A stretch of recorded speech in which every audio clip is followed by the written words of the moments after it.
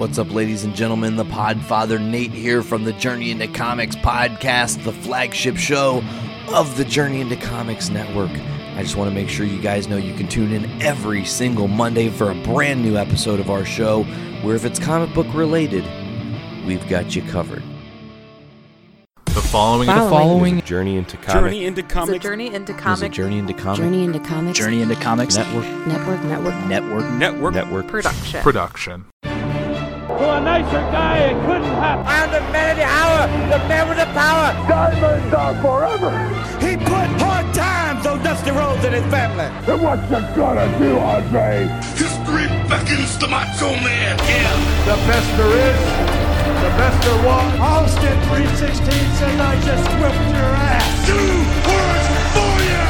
2 words. And yes, a man. The champ is here. Do I have everybody's attention now? What's up, ladies and gentlemen? Welcome to another episode of Journey into Wrestling. It's Season 3, Episode 7. I am your host, Nate, and today joining me, a very special guest, all the way back from the Attitude Era. Welcome to the show for the first time ever. Head, how's it going?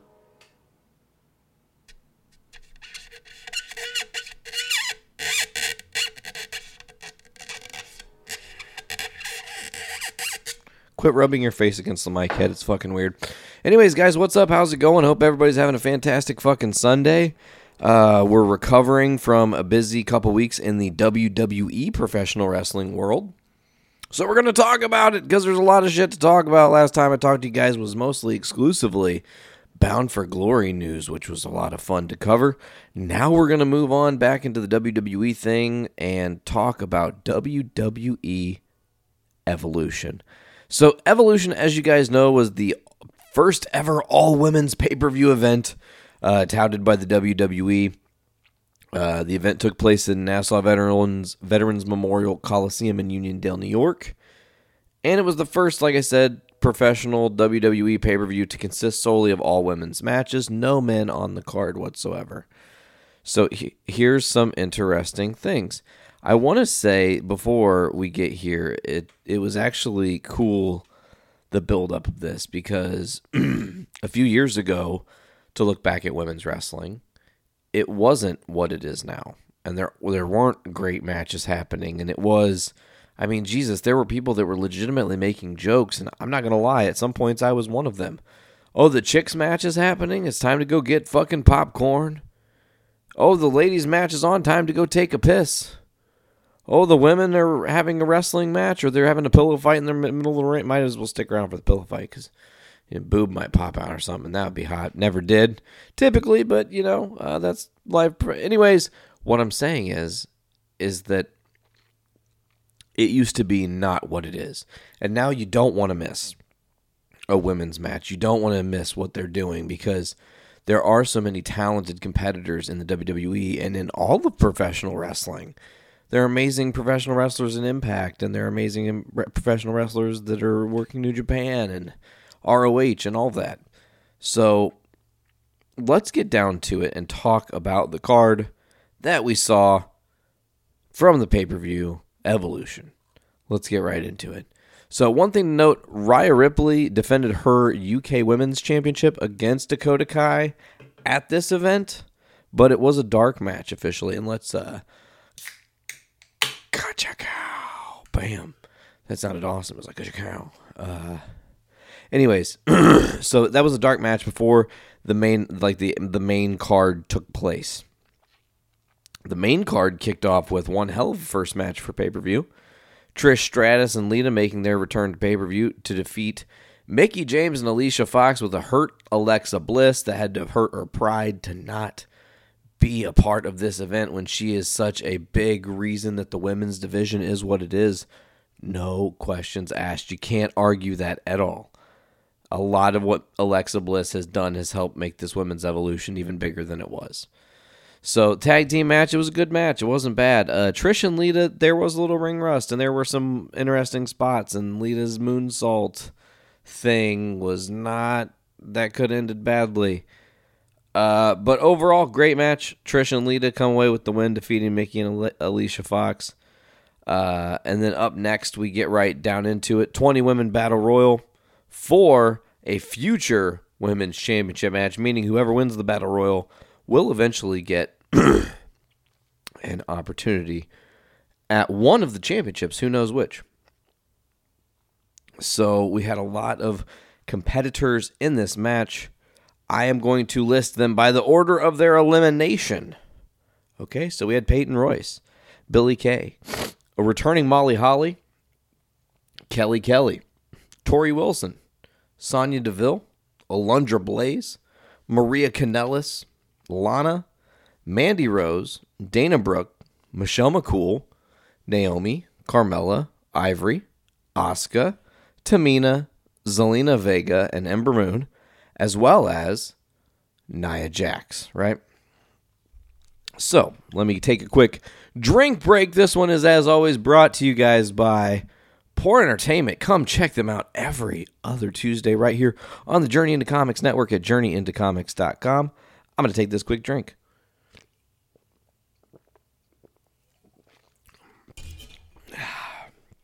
Delicious Pepsi, man. Something about it. As you can guess by the order of operations and how I listed those names, Nia Jax ends up winning the 20 women battle royal for that future opportunity by eliminating her friend Ember Moon. Great battle royal. I love Zelina Vega sneaking in at the end, making it everybody think that she thought she won and she hadn't even done shit yet. And then, like, she doesn't end up winning, and it's kind of this cool turn because there was a point where I was kind of like, maybe Zelina Vega does get over here. It would be an interesting way to push her higher up into the crop if you want her to, you know, to really shine. But that's not the route they went. They go with Nia Jax. Nia ends up winning. Good for her. She deserves it. I'm not sure I like the post-match interviews kind of like they do in the UFC. Like, you're not Joe Rogan, and also these girls are not going to say my balls was hot.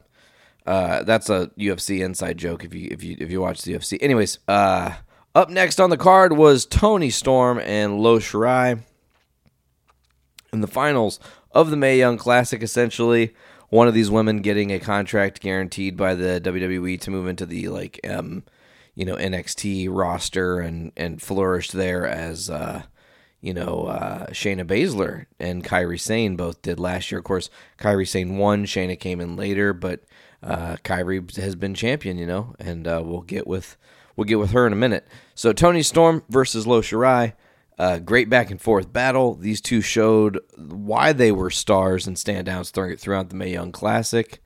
They go about 10 minutes and 20 seconds. Ultimately, Toni Storm defeating Io Shirai. Now, we move on to the next match of the night. It was Sasha, Bayley, and Natalya versus the Riot Squad. Shout out to Ruby Riott from Lafayette, Indiana, which is the Riot Squad being Ruby Riott, Liv Morgan, and Sarah Logan. 6-woman tag match. You know that money is money, and Sasha Banks is made of money. So Sasha Banks, Bayley, and Natalya defeat the Riot Squad soundly. 13-minute match. It was good. Classic. I liked that Natalya wasn't really getting a lot of action for a bit. It was mostly Bayley and Sasha back and forth, and Natalya seemed almost kind of forgotten about, but when she got in for the hot tag and started to kind of turn things around, it was really, they put on a hell of a match. It was really good. I was really into it. It was a lot of fun. Match 6 of the night was Shayna Baszler up against Kairi Sane. Kairi Sane coming in as your NXT Women's Champion, having defeated Shayna Baszler back at NXT Brooklyn 4 with that wicked, she was in the Kirifuda clutch, and she rolled into a pinning combination, and that's how she beat Shayna. So she had this just like shock win on her, and then now here in the rematch, Shayna, with some help and shenanigans from her friends in the other 4 horsewomen or whatever the fuck they're going to be called. Jasmine Duke, though, was one of the two. There was another one. I can't ever think of that girl's fucking name. It was Jasmine Duke and Marina Shafir? Yeah, I think so. So it was Marina Shafir and Jasmine Duke ringside, and they got involved, and essentially Baszler puts the Kirifuda clutch onto Kairi Sane. Kairi did not tap. She just went out.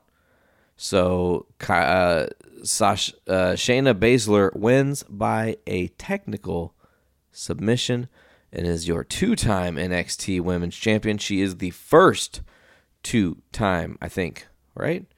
Is that true? First 2-time? Yeah, she became the first 2-time NXT Women's Champion. Gotta go with my guts sometimes, folks. It's like I feel like I know the knowledge and then I don't trust myself because I don't want to misinform you guys. I already think I, do an only okay job. Anyways, up next on the card is, let's just get it out of the fucking way. Match of the night, easily. Longest match of the night, best match of the night, first time this match has ever been done.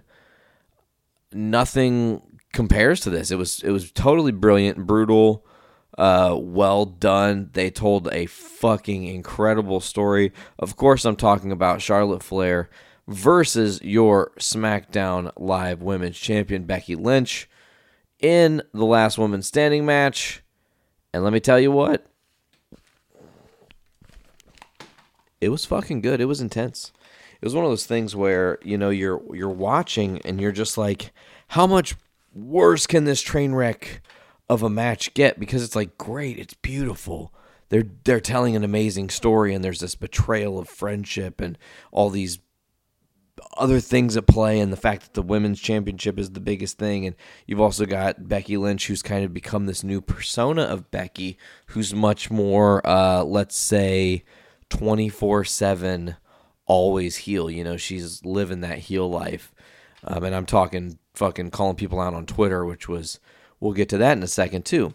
So Becky Lynch versus Charlotte Flair, back and forth, putting everything on the line, using tables, using ladders, using chairs, lots of crazy spots, spots with the announcer table. I mean, they did it all. It was holy shit. I mean, it was just beautiful across the board.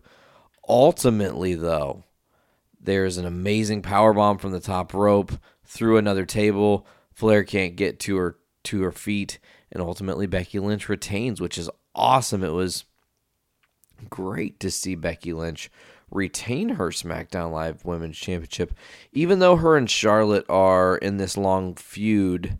Much like the days of yore, I think Becky needs to just hold on to this title for as long as she can. She's got that kinetic CM Punk energy when he was on his longest title reign of 434 days. Like, if they can just keep her healthy and just, honest to God, don't fuck it up, let her be champ for a long time, you guys, there's something really special that could happen with Becky Lynch. And I'm talking, Charlotte has her own notch. She beat Asuka's streak and, has won all these titles and accolades and things. And Sasha Banks has all these accolades and things and winning championships and whatnot. Bayley has won some titles and whatnot. But I really genuinely think that Becky carving her own path as being the longest tenured SmackDown Live Women's Champion and going for like a year and change as champ, almost to where it's like kind of obnoxious that she hasn't lost. Like, if this time next year in season 4, I'm like, fuck, remember when I said Becky Lynch shouldn't lose? Yeah, let's change that. She needs to fucking lose. I'm sick of seeing her with the title. That's what I want to have happen, because I think she deserves a long, ridiculous reign, even if sometimes the tactics are dirty, even if sometimes the tactics are not forthright. I think Becky Lynch is a phenomenal competitor. I loved seeing her perform. I loved the last women's standing match that her and Charlotte put on. I think Charlotte needs to get way more fucking credit. That girl can just like cry on command. She's the queen of crying, and I don't mean that like negatively, but she sold, and I'm sure, listen, I am sure that some of the bumps and a lot of the bumps they took on each other fucking hurt. Getting body slammed onto a fucking ladder, not cool, man. But she sold it like it was so much worse. Like, even like you felt for her, like, holy shit, Charlotte, please be okay. Like, I don't want you to hurt anymore. It'd be very sad if you hurt, more. She didn't. So, could be, and I'm saying that she didn't because she ultimately didn't get the fuck back up. She was KO'd. She loses the match. Becky Lynch is your champ. Keep it going, Becky Lynch.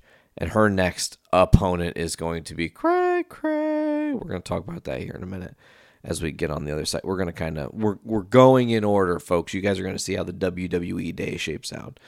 Final match of the WWE Evolution was Ronda Rousey versus Nikki Bella, with Brie Bella at her side like there was ever a question. It was interesting because there was a little bit of shenanigans, and Ronda did get in a little bit of rough spots in a couple spots, like where she didn't look like maybe the strongest competitor. But you knew that when she went to snap mode, it was fucking over, and she just whipped that ass and is still undefeated. So now they got this big, long streak going for Ronda. Becky's not going to break it, unfortunately. But Becky and Ronda are going to have something coming up against each other in the near future we're going to talk about. So ultimately, what do I think about WWE Evolution? I think it's a great starting point. I really do. I think they need to have 2 pay-per-views a year, a spring one and a fall one. And I think that, maybe they need to have a higher stakes match where it's something big on the line, not just like, a random future opportunity, but almost Money in the Bank-esque. And of course, you already have the Money in the Bank pay-per-view and match and stuff like that. You don't need to double recreate it. But what I'm more saying is, with Evolution, doing Evolution 2 or 3 or whatever, I feel like they need to consider go big or go home. Elimination Chamber, maybe.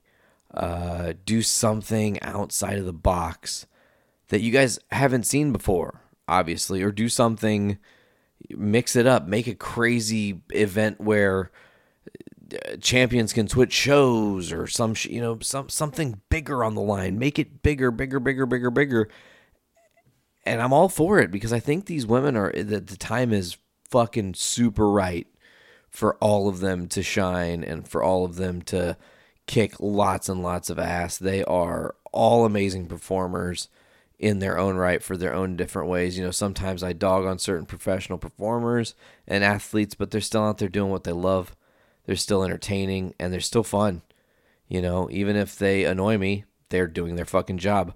Oh my God, we have fucking immaculately huge news to cover that I'm getting ready to get to, and I have to shift here because while everything in Evolution is all fun and games, sometimes the world of professional wrestling can be not so fun and games. Now, I say that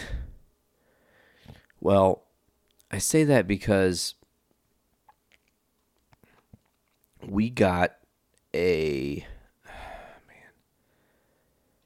really shattering, right, revelation that happened on Raw a couple weeks ago, and it kind of came out of nowhere, really, genuinely out of nowhere. October 22nd, so like a week and change before WWE's Crown Jewel, which had scheduled Reigns versus Braun Strowman versus Brock Lesnar for the Universal title. Roman Reigns came out on national television at the start of Monday Night Raw on October 22nd and told the world that his leukemia that he had been battling for 11 years was back and that he would have to relinquish his title and leave Raw. And whoa, it was a very real fucking crazy moment. You think about this performer, Roman Reigns. He's this guy who, sure, he gets a lot of shit, and he really does. Think about it, folks. Roman Reigns is the kind of guy that his career is like marred by wrong place, right time, right place, wrong time, right place, right time, too late though, kind of. Like, it's just interesting because you look at the ebb and flow of his character, and it's like, if you look at him from debut of the main roster to now, he's in the Shield, and at first in the Shield he's quiet. He doesn't do a lot of talking. It's a lot of Dean, it's a lot of Seth. And Roman's kind of the silent assassin type, just big fucking, you're big muscle. Oh my God, my cat's fucking trying to rip her fucking literal ear off. What in the shit, cat? Anyways, so when he joined the Shield, or when the Shield was formed, it was like Roman's kind of the big silent dude, big muscle, doesn't talk a lot or whatever. And then they start to kind of all build personalities. There's some different individual title reigns and stuff, and tag team title runs and whatnot, and the Shield just kind of running rampant and being involved in a lot of stuff. And, I will always admire the Shield for being a part of one of the, in my opinion, one of the crazier things I had seen or I'd been a part of in professional wrestling. We went to a SmackDown Live event, like not live show, just like a WWE house show. And at the start of the night, they had said that there was just going to be like one match with a member of the Shield versus somebody. And then it ended up turning into Team Hell No versus the Shield at the end of the night. It was going to be the main event. Huge. Fucking huge, right? So we, the crowd, learn through people that I'm sitting with who are on the internet texting and being in the dirt sheet sites and whatnot. The Shield and Daniel Bryan have done a match in Minnesota the same fucking night. Then they've caught a flight directly into Chicago to get to the arena to sit for probably 15 fucking minutes and then do the match again or another match, and put it all out there on the line. I mean, they double shows in one night. That's how good the Shield was, Then you had the betrayal. When you had the Shield betrayal, the interesting thing was Roman really rose to the top. Roman and Dean both were these like fledgling up and coming baby faces, and everything looks possible. Roman should have won that one Rumble. He didn't. And that was before the Shield actually broke up, though. But he should have won the one Rumble. Instead, they gave it to, it was like fucking Batista or something, I think. Batista came back. He's going into WrestleMania 30, I think. 31 maybe. I don't remember. Anyways, Reigns should have won then. He doesn't win, okay?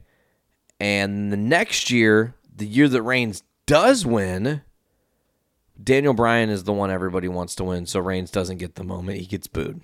He gets the moment, but he doesn't get to actually revel in it. No one wants him as the winner of the Rumble, because essentially winning the Rumble at this point, you almost are guaranteed to be like the next to be in line to become champion. You're going to be crowned champion more than likely. So Reigns gets his title shot with Lesnar. Again, Reigns wins has a chance to win the championship.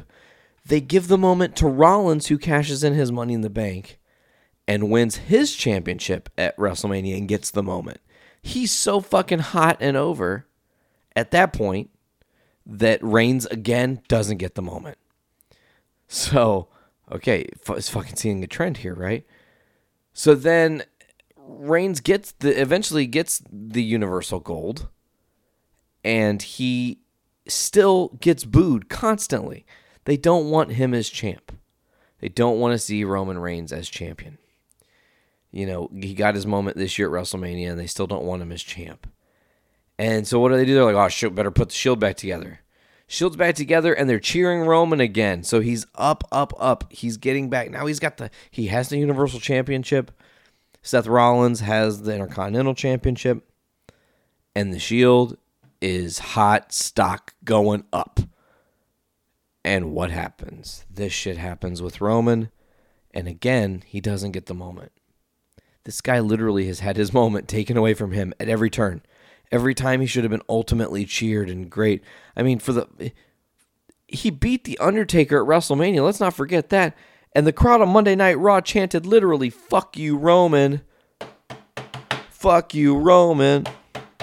I mean, that's crazy that a professional wrestler in the modern era endured that. Stone Cold didn't get a "fuck you, Stone Cold." The Rock didn't get a "fuck you, Rock."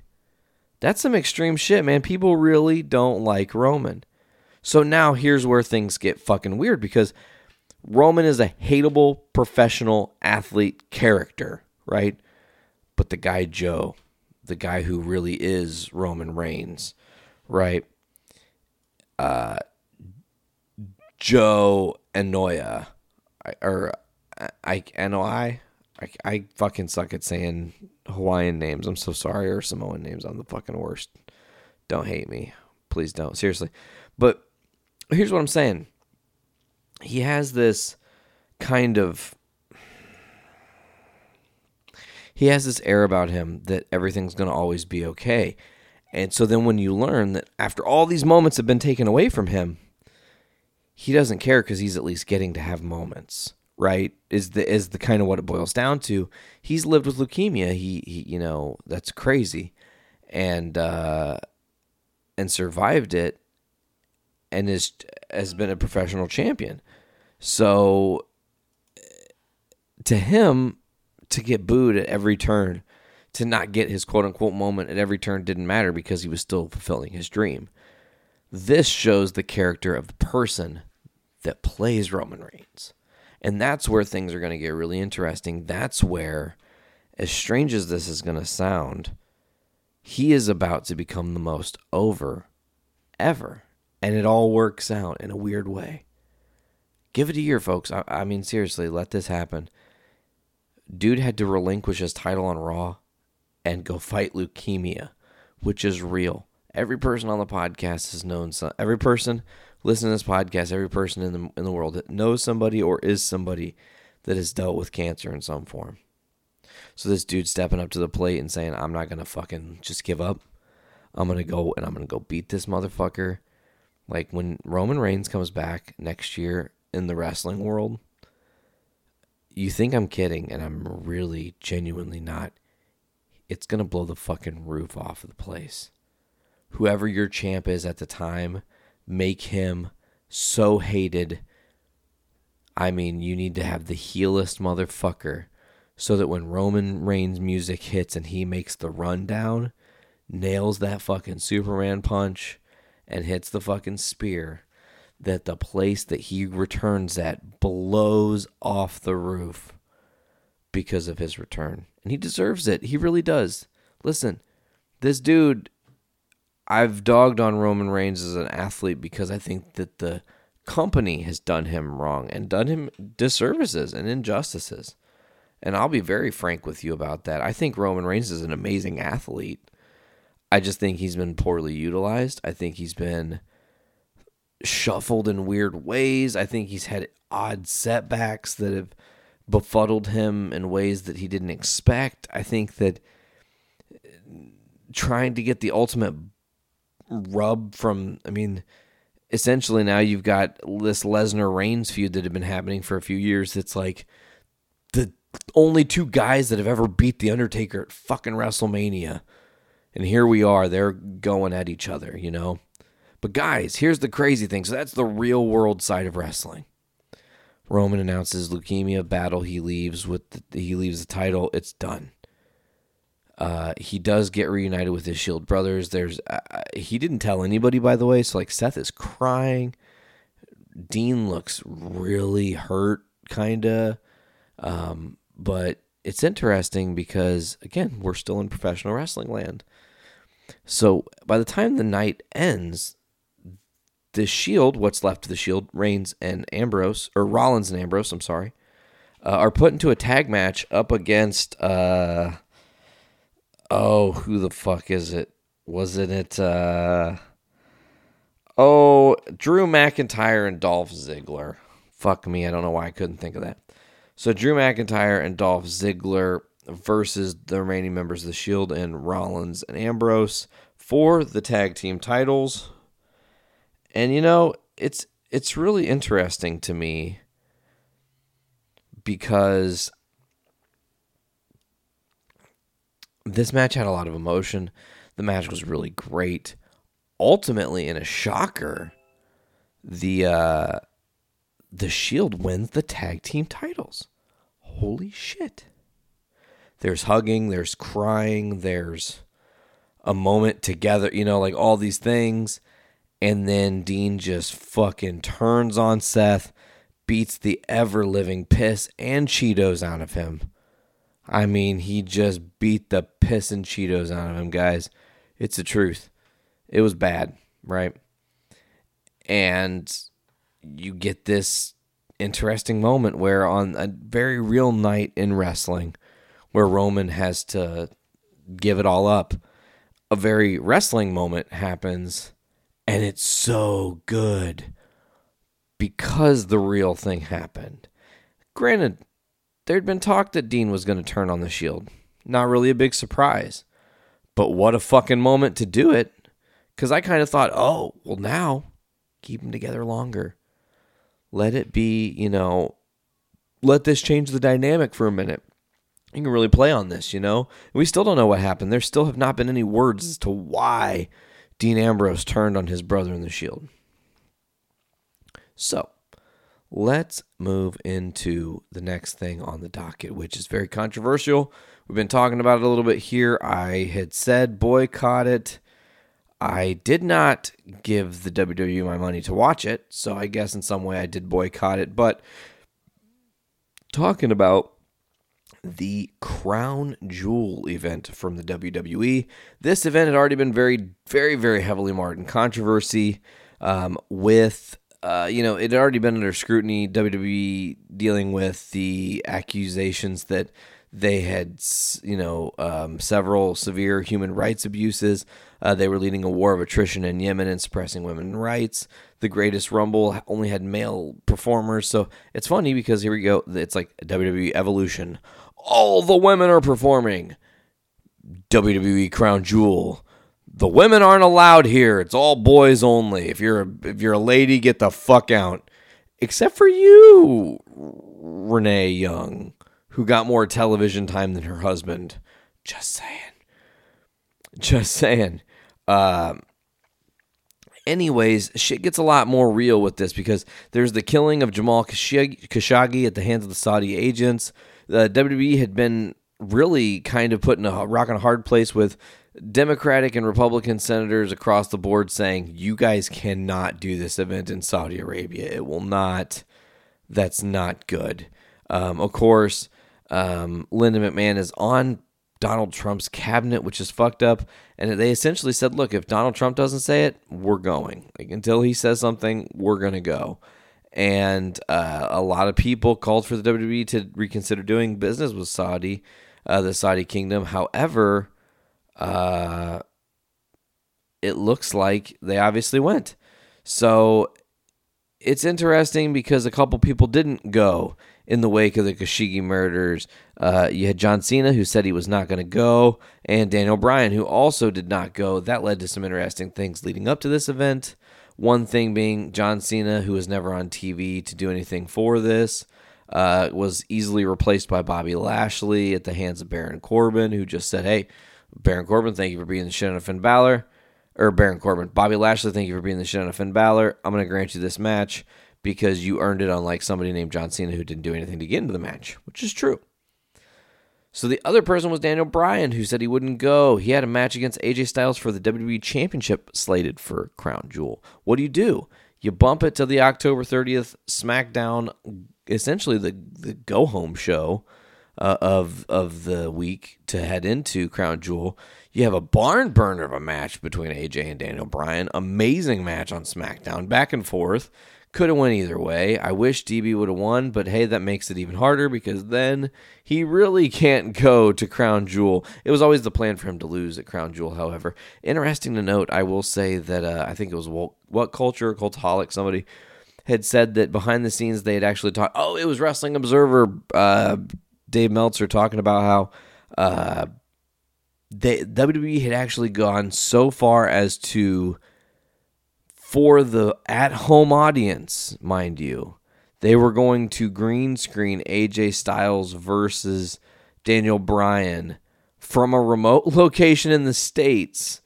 So they wouldn't have got it over in Saudi Arabia, but the States would have got it, and it would have been on TV as such. They were going to kind of like green screen them into Saudi Arabia to make it seem like they were there. It proved to be too difficult, and they decided to bump the title match to SmackDown, which was good. It worked out because it was a great match, and it did great things for SmackDown, and people had a lot of people talking, obviously. So they obviously promoted the show. However, one thing to mention, after this whole thing with the murder of the Jamal Khashoggi, Khashoggi, I'm not sure if I'm saying that right, but after that, WWE stopped using the word Saudi Arabia at all to reference the event location. We're going to get into that in a minute too. So tickets were supposed to go on sale the day that the Saudi government confirmed that the death was actually within the consulate before they had officially said they did it on purpose. So WWE had to remove the tickets and wait. They then decided to go on with the event. They put the tickets on sale for cheap. The place sold out really fast. Let's get to the actual event. They had one pre-show match. It was a singles match for the United States Championship. Shinsuke Nakamura versus Rusev. Obviously, Shinsuke maintaining his United States Championship against Rusev. And not really much to say here. Pretty much the same match they've been having every time Shinsuke and Rusev face off.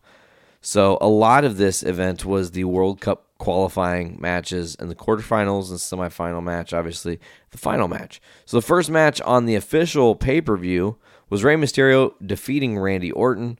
It was a quick match, only 5 minutes and 30 seconds. Rey gets a quick roll-up pin on Randy Orton, who is shocked, stultified, confused, angry, and attacks Rey, hits him with an RKO, beats the shit out of him, essentially leaving him for dead, right? So, okay, interesting. Rey wins, but he's hurt. Okay, so good to know. So next, you have The Miz versus Jeff Hardy, where The Miz defeats Jeff Hardy in 7 minutes and 5 seconds. Not a bad match. Pretty standard to these two's typical work style. Good back and forth. Ultimately, The Miz picks up the win here. Up next, we had Bobby Lashley versus Seth Rollins. Leo Rush in Bobby Lashley's corner.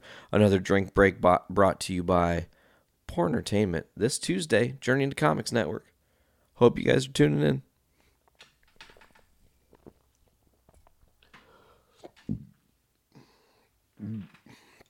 Sorry, I had to belch a little bit. Jeez. Whew. I made this delicious dinner, and it's kind of wrecking my internals right now, folks. And of course, up next we had Dolph Ziggler with Drew McIntyre versus Kurt Angle. Kurt Angle returning to his first official singles match in some time. What a great match, back and forth. Again, awesome match. I thought Kurt had a strong opportunity to win. Ultimately, Dolph Ziggler comes off with the victory. Hits him with his, I think he hit him with the zigzag. No, I think he hit him with the Famouser at the end to win the match.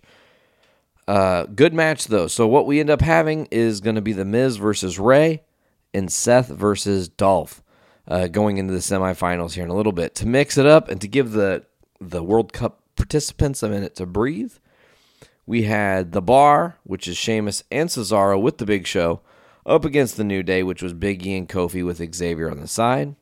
The New Day came out on a magic carpet. I don't know about that. I don't know if that was the right. It was a little, I didn't feel good about it, I guess is the way I want to say that, right? So, ultimately The Bar wins, defeating The New Day and maintaining the SmackDown Tag Team Championships.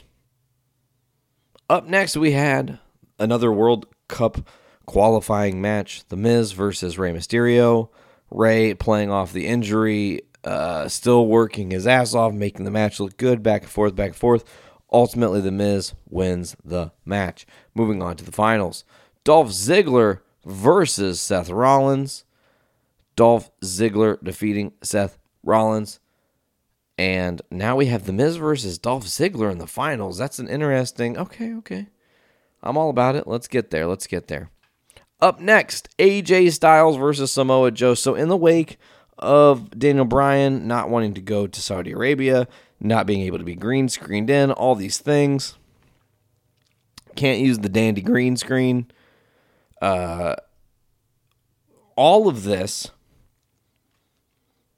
ultimately leads to Samoa Joe getting a cool opportunity, because then he gets to step in and face AJ for the title at the show in the place which they never said. They named the actual city one time. They said, what was the actual place called? It was Riyadh, okay? So they said Riyadh once, but they never said that it was in Saudi Arabia. The word Saudi Arabia never, ever were said. Also, one thing to mention, at the very, very start of the event, Hulk Hogan came out and made his return, being the first time on TV since 2015 scandal. And since he's been put back in the Hall of Fame. Here's an interesting thing to note, though. He said he was going to be the host and then didn't really host. It was just that one thing. Very strange. So anyways, moving even further forward even moving, we had Brock Lesnar. Oh, AJ ultimately defeated Samoa Joe, I forgot that, to hold on to the WWE Championship. I love that. AJ having an amazing run right now, getting into the 300 and some odd change day territory here. So he's coming up on a year. I feel like they can stretch this to Mania, puts him in the probably about the 400-day range. So I feel like they're going to want AJ to get over Punk's longest reign so that Lesnar and AJ are the top two, and it's not two Paul Heyman guys, one of which still has beef with the company. Because you got to think about shit like that. So here's an interesting thing. We've got this Brock Lesnar Braun Strowman match for the vacant now Universal title, mind you, because of Roman Reigns having to vacate the title. Match is only about 3.5 minutes long because Baron Corbin hits Braun Strowman before the match officially begins with the Universal title. Lesnar goes to downtown Pound Town, hitting Braun Strowman with many F5s. Braun Strowman kicking out after many F5s. Again, getting the short change on this thing and being kind of forced to lose. Braun Strowman ultimately loses the match. Brock Lesnar is a, 2 or 3 time now, I think it is, Universal Champion. I need to actually see how many times has he won the fucking Universal Championship. Let's see. Jesus Christ, the whole thing, it's long. His whole, I don't know what you call it. Let's see here. Oh, Universal 2 times, so he's only won it twice. My bad. Okay, so Lesnar defeats Braun. Braun kind of gets fucked. Sucks. I would have given it to Braun here, but I also think it's super smart to not have Braun Strowman's title win for the Universal Championship be in Saudi Arabia at this event, shrouded in all of this controversy. I think that's why certain things play out how they do coming up in a minute. So Lesnar wins that. So you have no championship changes at all. You have nothing that's going to make people consistently talk about this pay-per-view. You're not doing anything special. Again, no titles have changed hands. Nothing really that crazy has happened outside of maybe, say, Dolph Ziggler beating Seth Rollins was a little bit of a shocker. Probably saw that going the other way, especially with The Miz winning. Then you have a heel versus face thing. But then when you see what happens in a minute, the heel versus heel thing works out better because Miz goes out there. He gets attacked a little bit. He's limping around. He jumps off the ring apron and hurts his knee and is unable to stand up. And they call the match and they're like, fucking Dolph Ziggler wins. He's the best in the world, but he didn't even wrestle or do anything for it. But Shane McMahon's out there and he's like, nah, fuck this. I'm going in. Let me in, coach. Oh, wait, I'm the coach. I'm putting myself in, motherfuckers. Deal with it. So Shane puts himself in the fucking match versus Dolph and ultimately wins the fucking match. He beat Dolph Ziggler. He hit him with that coast-to-coast drop kick he does from the top rope. And it was one thing that was kind of cool, though, when he ends that, they're both down. He grabbed the wrist of Dolph Ziggler and did this roll-through thing and then ended up putting him in a pinning combination. It was really clever how Shane did that. But again, Shane wins this match, and I'm going to get to that in a second. So you had, again, nothing special happening here. Lesnar winning back the vacant title. He's already been a champion. Whatever. It's not special that he won. It's not a shocker that he won. It just seems like boring WWE business. Had to take an L on this one. Last match of the night was DX versus the Brothers of Destruction. and it was a war for 27 and a half minutes. It went back and forth and back and forth and forth and back and back and forth and forth and back and back and forth and again and again and again and again and again and again and again, time and time and time and time and time and time again. It just kept happening over and over and over again, right? Ultimately, DX gets the win. It was a crazy back and forth match, set up where Kane ultimately takes the pin, so it protects Taker. He still looks quote-unquote strong. Kane had an interesting moment in this match where his fucking mask literally got ripped off his face. Folks, his mask also includes his hair. So we had Mayor Kane in the fucking on the outskirts of the ring, which he has visibly seen a couple times as Mayor Kane, essentially no mask. Back in like that 05 era when he took the mask off after he betrayed RVD.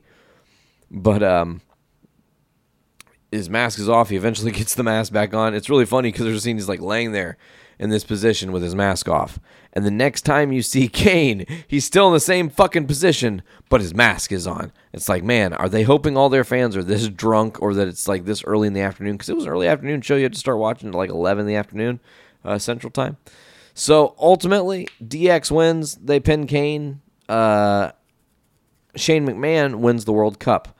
So now the guy who he's a part of the company, right? And the dividends and stuff. It's not a real professional wrestler who wins the World Cup, and they're not going to have that something that they can like carry around. Okay? It's just kind of like okay, well they won. They don't really have to mention that Shane won it. They can maybe mention it in passing for a couple weeks, but then let it go. And then forget about it because you don't want people to consistently go back and talk about this event that even happened. I mean, they're going to want to almost wipe this from the books as if they never did it. You're going to watch WWE do it, folks. They've already done it. Right in front of your eyes, they've done it. They protected all the wrestlers they needed to protect. They kept all their titles where they needed to keep them. They made all the matches exactly what they needed. They gave us a little bit of everything. A little bit of shock, a little bit of nostalgia, a little bit of past, a little bit of present, a little bit of future. The whole nines. And it was still a shit show. It was awful. I hated this card. I'm not a fan because they even went. I think that it was a poor judgment call on the WWE's part.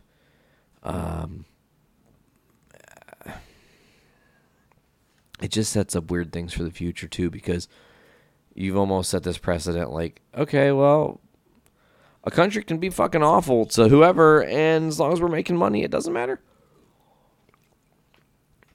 Fuck them, as you would say. Which I'm not a fan of at all. I don't like it. All right, well, we've only got a couple more things to talk about WWE related wise. Then we're going to get into our random highlight before we get out of here, folks. Thank you guys so much for checking out Journey into Wrestling this breezy November Sunday. Make sure to stick around later today as we will be releasing the Best of the Week show. Depending on when you're listening to this, the Best of the Week show might already actually be out. It comes out on noon it comes out noon any Sundays that have the Journey into Wrestling show on them as well. I like to give the Journey into Wrestling show a full 24 hours of breath on the Sunday and let Best of the Week just sit there for that first 12. It's not a big deal. So, we don't ever have to talk about Crown Jewel again, hopefully. But let's talk about the next pay-per-view event that WWE has going on. Some of the already announced plans and matches that are going to be taking place, and what the future of this event holds. It is Survivor Series. We've already got 3 matches on the card, officially, only 3. So let's see what they are. First match on the docket. Ronda Rousey, the Raw Women's Champion, versus Becky Lynch, the SmackDown Women's Champion, in a champion versus champion match. Up next, you guys guessed it, Seth Rollins, the Intercontinental Champion, versus Shinsuke Nakamura, the United States Champion, in another champion versus champion match. And finally, Brock Lesnar, Universal Champion, versus AJ Styles, WWE Champion, in a rematch from last year's match where they wrestled at, was it Survivor Series? Or I don't remember when that was. It was at some fucking event. When did they last have a match? I don't remember. I really don't. I suck. Oh, yeah, from last year's, it's a rematch from last year's Survivor Series. I fucking thought so. Again, can't trust my own brains. Brock Lesnar, Universal Champ, AJ Styles, WWE Champ.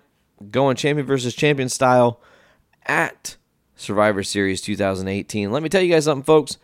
If you're in the Lafayette area and you like Journey into Wrestling, you need to get your asses down to North End Pub on November 18th, the day of Survivor Series 2018. Because let me tell you something, guys.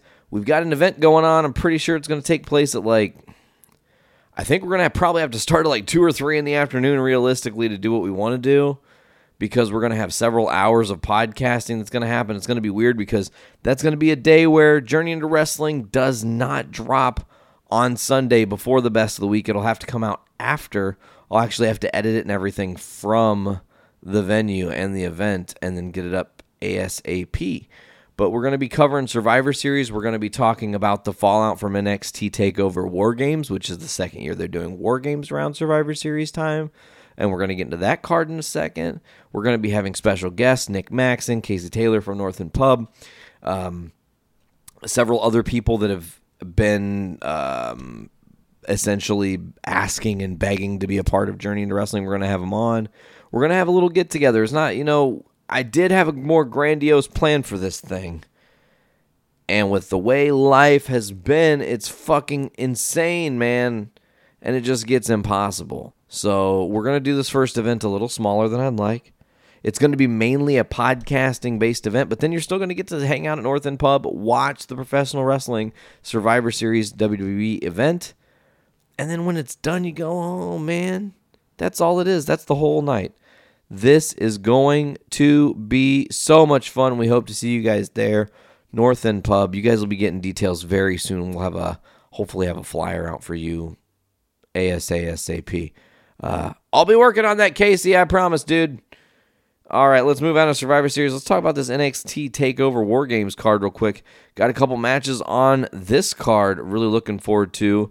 Let's talk about it first. Tommaso Ciampa, the NXT champ, up against Velveteen Dream, who totally deserves this title match. I'm secretly, not really secretly, I guess because I'm saying it here, Velveteen Dream is who I want to see win this match. I know Tommaso Ciampa, great heel champ. It's fun. I think Velveteen has worked his ass off and totally deserves it. And I think Tommaso Ciampa and Johnny Gargano, their beef is kind of in the past a little bit. Not so much, but enough to where if you need Tommaso Ciampa to move up to the main roster, now's the time. You guys have lost a bunch of dudes, and you need some more vicious dudes up there. KO is out. Reigns is gone. You've got, trying to think of a bunch of other. I mean, there are several injuries that have happened on the main roster, and I think they need to call some people up. Up next on the card is going to be Aleister Black versus Johnny Gargano. We find out that Aleister Black's attacker back at TakeOver Brooklyn 4 was actually Johnny Gargano. Johnny Football himself turned heel. Essentially a heel card that had been played way back. And they slow burned it. And eventually rolled the card over to here, and they reveal who it really was. It's Johnny Gargano. He's a bad guy. Oh, shit. Let's talk about it. Last year's champions of the War Games, the Undisputed Era, Adam Cole, Bay, Bobby Fish, Kyle O'Reilly, and Roderick Strong, taking on Pete Dunne, Ricochet, and the War Raiders in the Return of the War Games match. Holy shish kebab. Looking forward to this card. Going to be great to talk about. That's another thing when we're doing the podcast. We're also going to talk about some classic War Games pay-per-views and some of the classic matches from those cards way back when. So we've got kind of like a loose basis plan for what that event is going to be like. But essentially it's going to be a long day of podcasting, talking and nerding out about wrestling. And if we tangent off a little bit, we tangent off a little bit. If it goes into Brews with Dudes at some point, well, fuck it. We're doing a little bit of Brews with Dudes. That's the way shit goes. We're going to be doing a real relaxed event in a real relaxed environment. North End Pub is a lot of fun. If you guys have not been down there, please do yourselves a favor if you're in the Lafayette area and check it out. It's great. I do highly recommend it. All right, so we've got the War Games talk done. We've got all this shit done. Random number generator time, because we're going to do the random highlight, folks. Here's the deal. Last time was Paul Heyman. He is a manager, so I got to put another manager up there. Let's do Paul Bearer. Another Paul, okay? So Paul Bearer is slot 8. So to run it down, here's who we have on our random highlight list of people that we can highlight and talk about. Number 1, the Dudleys. Number 2, The Miz. Number 3, Johnny Impact. Number 4, Roddy Piper. Number 5, Samoa Joe. Number 6, Lita. Number 7, Kenny Omega. Number 8, Paul Bearer. Number 9, Y2J. And number 10, Stinger.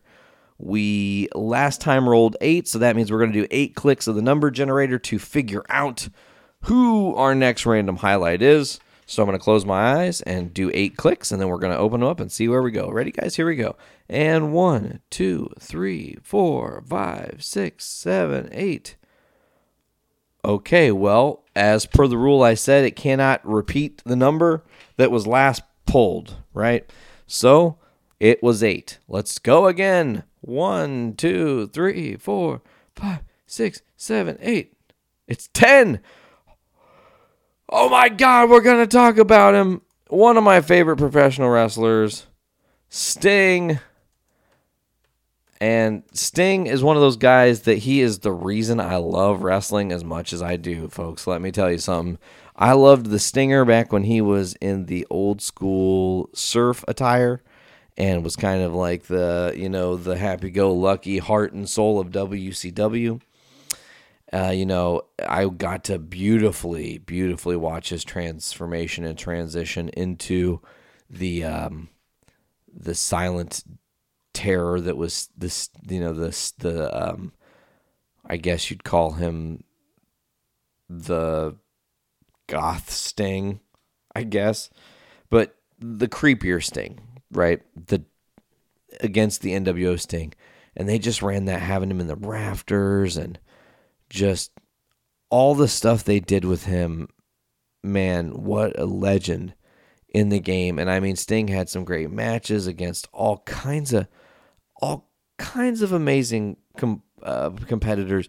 Ric Flair, Lex Luger, Hulk Hogan, Triple H, strangely enough. That's a weird one to say.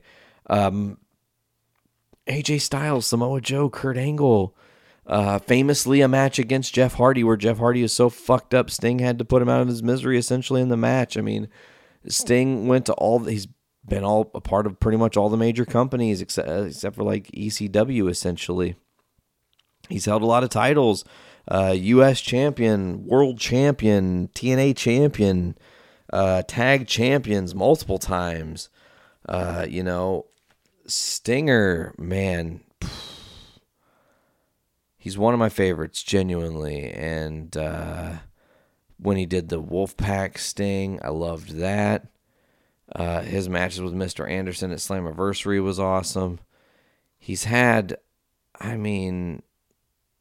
so many iconic moments. They do call him the Icon Sting. And, if you look at his list, okay, I'm going to just go down his list of awards mixed with essentially his championships and his accomplishments.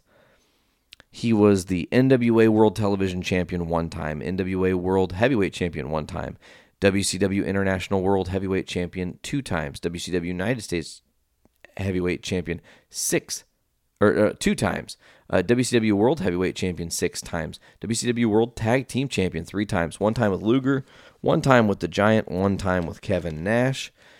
He won the Jim Crockett Senior Memorial Cup in '88 with Lex Luger. He won the Ironman Tournament in '89, London Lethal Lottery Tag Team Tournament in 2000 with Scott Steiner, King of the Cable Tournament in '92, European Cup in '94 and 2000, WCW United States Championship Tournament in '91 and in '95, the Battle Bowl Battle Royal in '91, and he is the 3rd ever WCW Triple Crown Champion.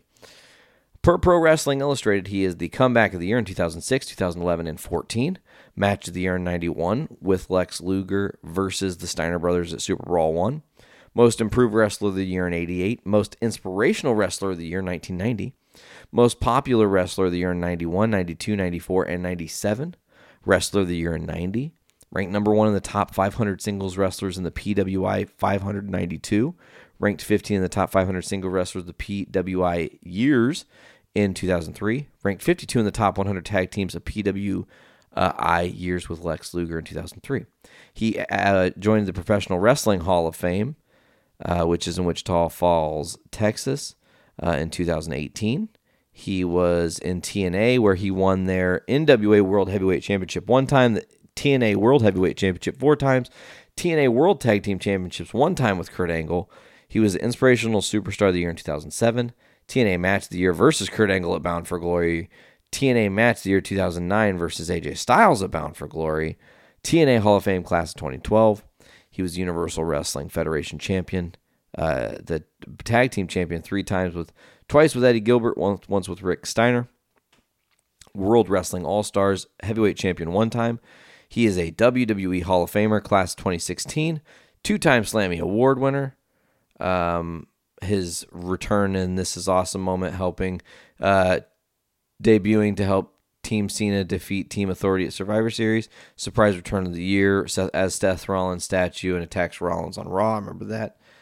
Per the Wrestling Observer newsletter, he won Match of the Year in 1988 versus Ric Flair at Clash of Champions 1. Most charismatic in 88 and 92. Most improved in 88. Most unimproved in 1990. Best babyface in 92. Worst worked Match of the Year 1995 versus Tony Palmore at Battle 7. Worst worked Match of the Year 2011 versus Jeff Hardy at Victory Road. Owning to Hardy's inebriation. That's the famous drunk match where he was all fucked up on pills and Sting just beat him. I don't know that Sting was supposed to beat him, but he did. And of course, Sting joined the Wrestling Observer Newsletter Hall of Fame in 2016. Sting is an amazing, accomplished professional wrestler. Broke in with Ultimate Warrior, another legend, someone you can greatly talk about. Thinking about Sting and thinking about classic matches, I remember Starrcade 97 versus Hogan, or you think about it's weird because I think about interesting moments with Sting and the Wolfpack and that whole thing. It was a very amazing time to be a professional wrestling fan back then. So I loved Sting. He is one of my favorites. I will always and forever and always say that Steve Borden as the professional wrestler Sting is amazing. I'm not really a fan of some of his personal beliefs, but I digress. All right, folks. Well, I think that is actually probably going to do it for this week's episode of Journey into Wrestling. Be sure to check in with us next episode. That's 2 weeks from now. We will be live from North End Pub. You guys are going to be checking that episode out a little bit later than we planned. You're not going to have us on that best of the week, so don't get scared. It's because we're going to be dropping later that night. It's going to be kind of a special in conjunction with the drop of Survivor Series. It's going to be our Survivor Series special. Anyways, folks, you can check out Journey into Wrestling on the Journey into Comics network at journeyintocomics.com or go to iTunes, Podbean, Stitcher Radio, Google Play Music, Spotify, CastBox, whatever the fuck you're listening to, Podchaser, however you listen, however you ingest your podcasts. Search Journey into Comics Network. That's where you get, once you subscribe to us, you get all the shows on the network. And if you only like one show, it's easy. You just scroll through and find your show and you click it whenever you want to fucking listen to whatever we're doing, whichever shows you like. Who knows? Maybe you accidentally stumble on another show you get into. Who knows? I mean, we do release shows 24/7, 365. I don't mean 24. We're not releasing one 24 hours a day, 7 days a week. We do go 7 days a week, though, 365. That's for damn sure. That's for damn skippy hippie. So, folks, you can also check us out at Patreon. Go to patreon.com/journeyintocomics. Give us $1, please. We're begging of you. We need it. You get that early access. You get that exclusive content. You get it before anybody else. That's going to do it this week, folks, for this week's episode of Journey into Wrestling. This is Journey into Wrestling, Season 3, Episode 7. I don't know how we're going to fucking green screen this one. I don't know what we're going to call this episode, folks. I had one earlier, but I forgot to write it down because I don't have a pen because I'm a dumbass. So this is what we're going with. I'm not sure what we're going to title this one, folks. So for Journey into Wrestling, I've been Nate. Thank you guys so much for checking it out and have an awesome day. Later.